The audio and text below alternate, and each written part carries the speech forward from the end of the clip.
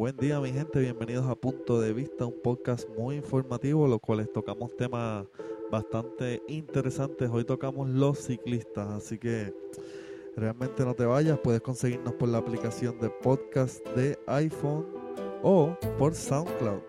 Vamos a estar hablando con Ricardo Rodríguez y Sammy Figueroa. Ricardo es un ciclista como yo, como tú, y Sammy es un pro de 36 años de experiencia, el cual le ha dado la vuelta a la isla 36 veces. Ha sido una experiencia brutal esta entrevista, espero que disfrutes y que te llenes de conocimiento siendo ciclista o siendo un conductor. Así que bienvenidos a Punto de Vista.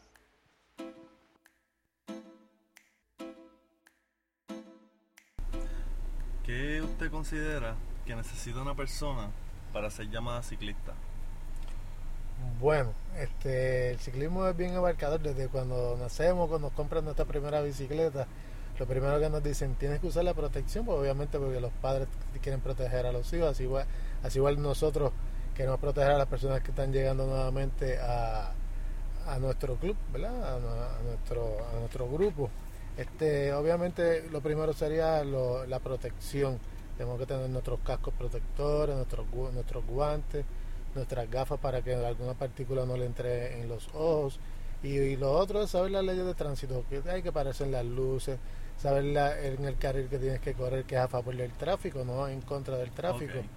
Y otras cositas adicionales. Eso se ha debatido mucho, lo que es correr a favor o en contra, porque antes, por ejemplo, mi padre me enseñaba, mira, tienes que correr en contra del tránsito, por si ves un carro, te para tira. que veas el carro, sí, exacto. Y entonces las leyes establecen que es a favor. A favor, porque si vas en contra del tráfico, el carro que viene a 30 millas por hora, si tú vas a 20 millas por hora, el impacto o la reacción va a ser casi a 50 millas.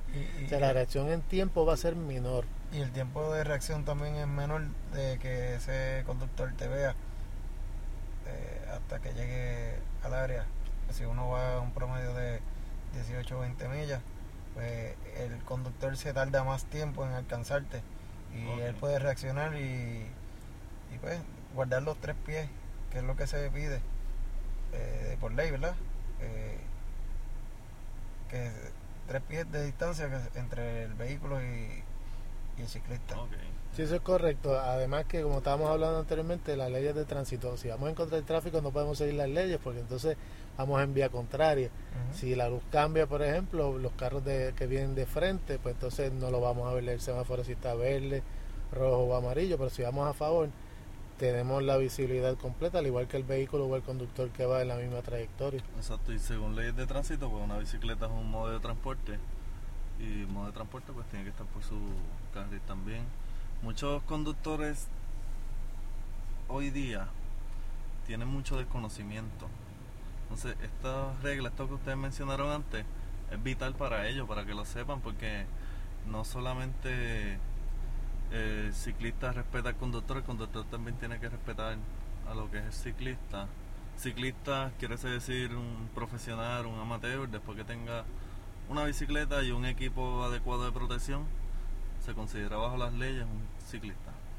Eso es correcto, pero lo principal es que debemos de tener consideración tanto con los vehículos y los vehículos hacia nosotros, tanto a las personas que están en la vía pública en las 2 ruedas, tienen que tener las precauciones debidas, porque pues las cosas no están muy buenas. Al pasar del tiempo se ha perdido la conciencia de los conductores. Nosotros somos seres humanos, estamos haciendo un poco de ejercicio. Tal vez la persona que va con el casco en la bicicleta, usted tal vez no lo conoce porque todos nos parecemos, pero tal vez un familiar suyo, un conocido. Y tal vez si usted toma un poquito de precaución conductor, no le va a tronchar la vida a un conocido, un familiar o a alguna persona que realmente lo que está es distrayéndose y buscando un poquito de confort, ¿verdad? Para su mente y para su vida. Vamos a tocar ahorita un poco del tema de estrategias y todo, pero ahora quiero saber unas opiniones. Una de ellas es que hay un locutor de radio de una emisora pues, de la X que menciona que él es ciclista y sabe que las calles son peligrosas, pero él tiene derecho a meterse y si la luz roja él mira y no hay nadie, se la come. ¿Qué es eso? Una persona que se está expresando frente a miles. Él proclama ser ciclista, pero está rompiendo las propias leyes. Bueno, ¿qué te podría decir? Ese es el criterio de esa persona que dice que es ser ciclista, ¿verdad? Como habíamos comenzado desde un principio, tenemos que tener mucha precaución y seguir las leyes de tránsito. Obviamente, según hay personas, conductores que se comen las luces o se comen los paseos o están influyendo la ley, también puede haber ciclistas en esa índole, pero está arriesgando su vida realmente. El ciclista responsable debe tener todas las precauciones a vida y para ver, porque mientras más años usted lleva, pues usted le está dando un ejemplo a los que están comenzando. Es lo primero, ¿no? Está arriesgando la vida, no solamente la suya, sino de las otras personas que lo están viendo. Y más abarcador aún, los mismos conductores, al ver la conducta suya que está comiéndose las luces, no sigue las leyes de tránsito, pues va a pensar que obviamente usted realmente no es ciclista. Usted lo que está es tratando de molestarle el tráfico a ellos, entonces pues no lo va a tomar en consideración en la carretera, ya que el ciclista no está tomando en consideración al vehículo. Okay. Hay mucha gente también que generaliza y ven a uno actuando de manera incorrecta y tienden a pensarle que todos los ciclistas son iguales. Hay grupos que se dedican a la orientación, cuando salen a rodar, pues se da las reglas del juego, por decir esto. Se rueda, ¿verdad?, en la extrema derecha de la carretera. Se van a seguir las leyes de tránsito, y a diferencia de otros grupos o personas individuales que salen a rodar, como decimos nosotros, a lo loco, sin ningún tipo de precaución. Sí, es recomendable casi cuando usted vaya a correr, pues salga en grupo, por lo menos vayan 3 o 4 personas, porque ustedes no saben en cualquier momento lo que le puede ocurrir. Puede explotársele una goma, puede haber algún perro, algún artículo en el paseo, en la carretera, que usted lo impacte y pueda caerse, al igual que puede tener algún incidente con algún automóvil, pero salga en grupo. Prácticamente los ciclistas de goma fina en la actualidad salen en grupo, casi siempre en una formación de 1 en 1, prácticamente no van en formación de 2 en 2. ¿Por qué? Porque entonces le estamos dejando un espacio libre para el tránsito, para que no ocurran este tipo de accidentes. Hay que tomar unas medidas preventivas. Sí. Y en estos pasados años, ¿se ha perdido el respeto de conductor ciclista conductor? Sí, pues fíjate, yo al cabo de los años, obviamente, pues como la población ha crecido, ¿verdad? Hay más tráfico, hay más vehículos año tras año. Hace 20 años atrás había mucha consideración del ciclista, había menos carreteras, obviamente, había menos carros, pero por lo menos había una gran consideración, había un gran respeto mutuo del ciclista hacia el vehículo, al conductor y viceversa. Pero prácticamente con el pasar de los años eso se ha perdido la conciencia, se ha perdido muchas cosas, que no solamente en el ciclismo sino en otros deportes también. Es una pena. Prácticamente en esta semana, que estamos prácticamente en el mes de noviembre, hemos tenido varios accidentes. El de los compañeros que fueron arrollados en Piñones, que ahí está envuelto uno de nuestros compañeros que competía en la federación, David Torrello, que es uno de los dueños de la tienda Stop en San Juan. Tuvimos también del día anterior a Sammy, que es uno de los dueños de la tienda de pedalea, que en la carretera de Florida hacia Barceloneta también fue invadido el carril para otro vehículo, perdiendo el control y se fue por un puente. También tuvo fractura, que está en centro médico. Y hace unas horitas atrás tenemos a nuestra nena, la nena de nuestro amigo Elcano, a Dieri Rivera, que también fue impactada en el pueblo de Florida, en su pueblo natal, no sé, personas que prácticamente la conocen, y también está bien malita.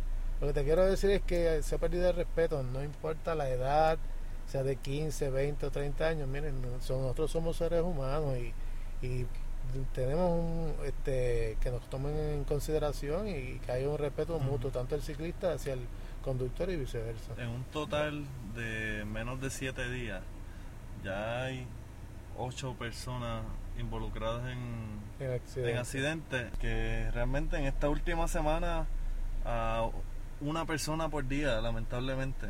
Si uno lo toma de esa manera, una Sí. persona por día es lastimada.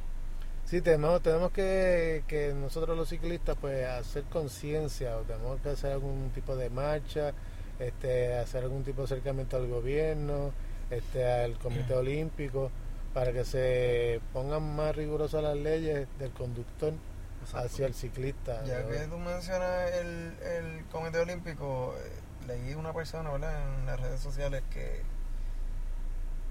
hace un llamado a eso mismo, el Comité Olímpico, porque somos bien buenos cuando gana un ciclista un evento, pero el ciclista tiene que practicar, tiene que entrenar. Exacto. No todo el ciclista, porque parte de la desinformación que hay es, por lo que yo he leído, de que se vaya a un velódromo, que se vaya a un lugar aislado, pero no es así, porque es la misma carretera lo que se utiliza para los eventos.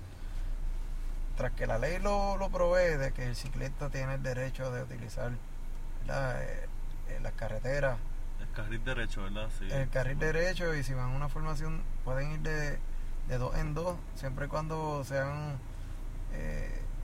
lugares sí, que estén aptos y que sean la velocidad sea compatible con la de los vehículos. Hay lugares que se recorren a 25 o 35 millas, que son en las zonas rurales. Obvio, en la número 2 no, que es un sitio que van a sobre 55 millas, pues no podemos ir de dos en dos. Yo, que soy más recreativo, ¿verdad?, que utilizo la bicicleta como para entretenerme, para despejarme la mente, para correr un poquito, compartir con otras personas. Pues también veo, ¿verdad?, me veo afectado porque yo no corro en un velódromo, ¿sabes? Yo no corro en ese otro tipo de bicicleta. También he escuchado que dicen que corren por la acera. Pues la acera es para el peatón. Yo tengo que ser considerado con el peatón como la persona que va conduciendo un vehículo de motor tiene que ser considerado conmigo. Esto es como una escala, Exacto. Entonces le pregunto, ¿las calles realmente están aptas para los ciclistas? ¿Hay calles que deberían hacerlas no aptas para ciclistas para la seguridad de las personas que están en su Bueno, bicicleta? hay vías que no deben de ser aptas, como pues, en la zona de área metropolitana, que hay mucho tráfico como tal, pero tomando en consideración también, ¿verdad?, y vamos a tirarle a la toalla, ahí en varios pueblos, por ejemplo en el pueblo de Dorado hacia Levitown, Sí, es ellos real. tomaron la iniciativa de todos los domingos, creo, ¿verdad?, por la mañana dan creo de 6 o 7 de la mañana hasta 10 de la mañana, cierran unos carriles que de la carretera unos 6-5, creo que es, ¿verdad?, para que todos los que quieran, los aficionados, Sí. y apasionados del ciclismo, pues vayan a practicar en esas áreas. Eso puede ser bien contagioso entre los mismos alcaldes, entre los mismos gobiernos en diferentes partes de Puerto Rico. Mejor será los puntos cardinales, ¿verdad?, norte, sur, este y oeste, para que tomen esa iniciativa. Nosotros aquí en Arecibo vamos a reunirnos tanto con el alcalde como la policía municipal, la policía estatal, recreación y deportes, para ver si podemos cerrar el tramo de la carretera número 10, por lo menos los domingos, desde las 6 de la mañana a las 9 de la mañana, 9 y media de la mañana, para que puedan practicar el deporte, pues que nos apasiona a todos. Sí, sería bueno que los pueblos, ¿verdad?, que cada pueblo, cada distrito haga lo que está haciendo Dorado. Sería más seguro, brindaría más seguridad a los ciclistas el hecho de que los pueblos están haciendo algo al respecto, ya que no se puede hablar de que hagan paseos lineales ni nada de eso, porque económicamente no llevan, realmente no hay dinero para eso, y el cerrar una calle sería una opción. Sí, sería una opción, prácticamente para más seguridad. Ahí podrían ir, pues, la familia, pueden ir sus hijos. Tendríamos la protección de tanto de la policía municipal como las otras agencias pertinentes. Para las personas que están comenzando, eso es una buena alternativa. Otra alternativa que es viable, que es presente en la actualidad. Nosotros estamos corriendo los lunes, todos los lunes después de las 5 de la tarde, en los predios del Petacaína. Para las personas que están comenzando, pues nosotros estamos dando los detalles, cómo correr, tipo de accesorios que pueden utilizar, la bicicleta que pueden utilizar, depende de la modalidad que ellos quieran. Prácticamente en este tiempo está oscureciendo un poquito más temprano. Estamos exigiendo que lleven un poco de luces alumbrados. Otros dicen que son focos, ¿verdad? Que usan en las rutas de mountain bike. Pero pues los focos, las luces y demás es para vernos nosotros mismos, no es para transitar en las carreteras. Porque si ustedes montan un foco, luces de protección, no transiten las carreteras porque los vehículos no lo van a ver. Y realmente eso se hizo simplemente para que los otros ciclistas en algunos circuitos pues se vean y sepan dónde están ustedes ubicados. No es para que el vehículo lo vea usted, porque esos son los mismos vehículos entre sí y chocan y se impactan. Sí. Imagínense esas pequeñas luces que algunos de los ciclistas llevan para supuestamente protección o aviso, pero realmente pasan desapercibidos. Ok. Y le pregunto, los comentarios en las redes sociales realmente son muchos comentarios de ignorancia y desconocimiento. Desconocimiento mayormente, yo diría. Desconocimiento porque la orden del día es, siempre leemos a esta persona que dice las bicicletas no pagan tablillas, las bicicletas no pagan seguro, la bicicleta... la ley establece que la bicicleta puede transitar en las carreteras, punto, ¿sabes? Eso tiene un propósito. El malvete es un derecho que tú pagas porque tú tienes un vehículo de motor el cual causa unos daños, ¿verdad? Por el peso y demás, consume combustible, contamina, etcétera, etcétera. Pues se pagan unos derechos anuales por utilizar un vehículo de motor. La bicicleta no tiene motor, el motor es el que la maneja, pero no le quita el derecho de No. estar en la vía. no, para nada. Ok, pues le pregunto, aquí rapidito, ¿y qué cosas está haciendo el mundo del ciclismo en respecto a crear conciencia de estas cosas que están pasando? Bueno, prácticamente nosotros a los ciclistas directamente, a los que estamos a cargo de los diferentes grupos, hemos estado orientando, desgraciadamente con los ejemplos que te había comentado hace un rato atrás, de los accidentes que han ocurrido. Esos son solamente los que han salido a la prensa, a la luz pública.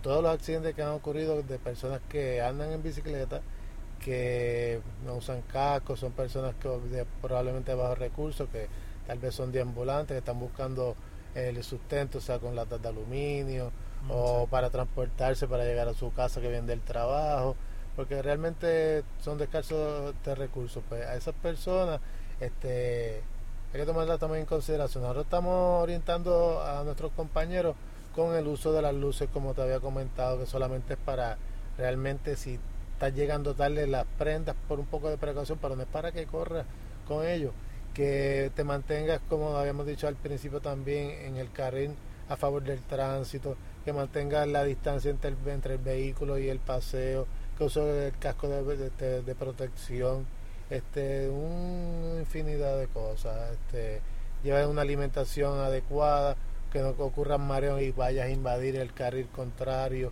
o el carril que va los vehículos que están transitando por deficiencia física, pues ya te excediste en el entrenamiento y demás.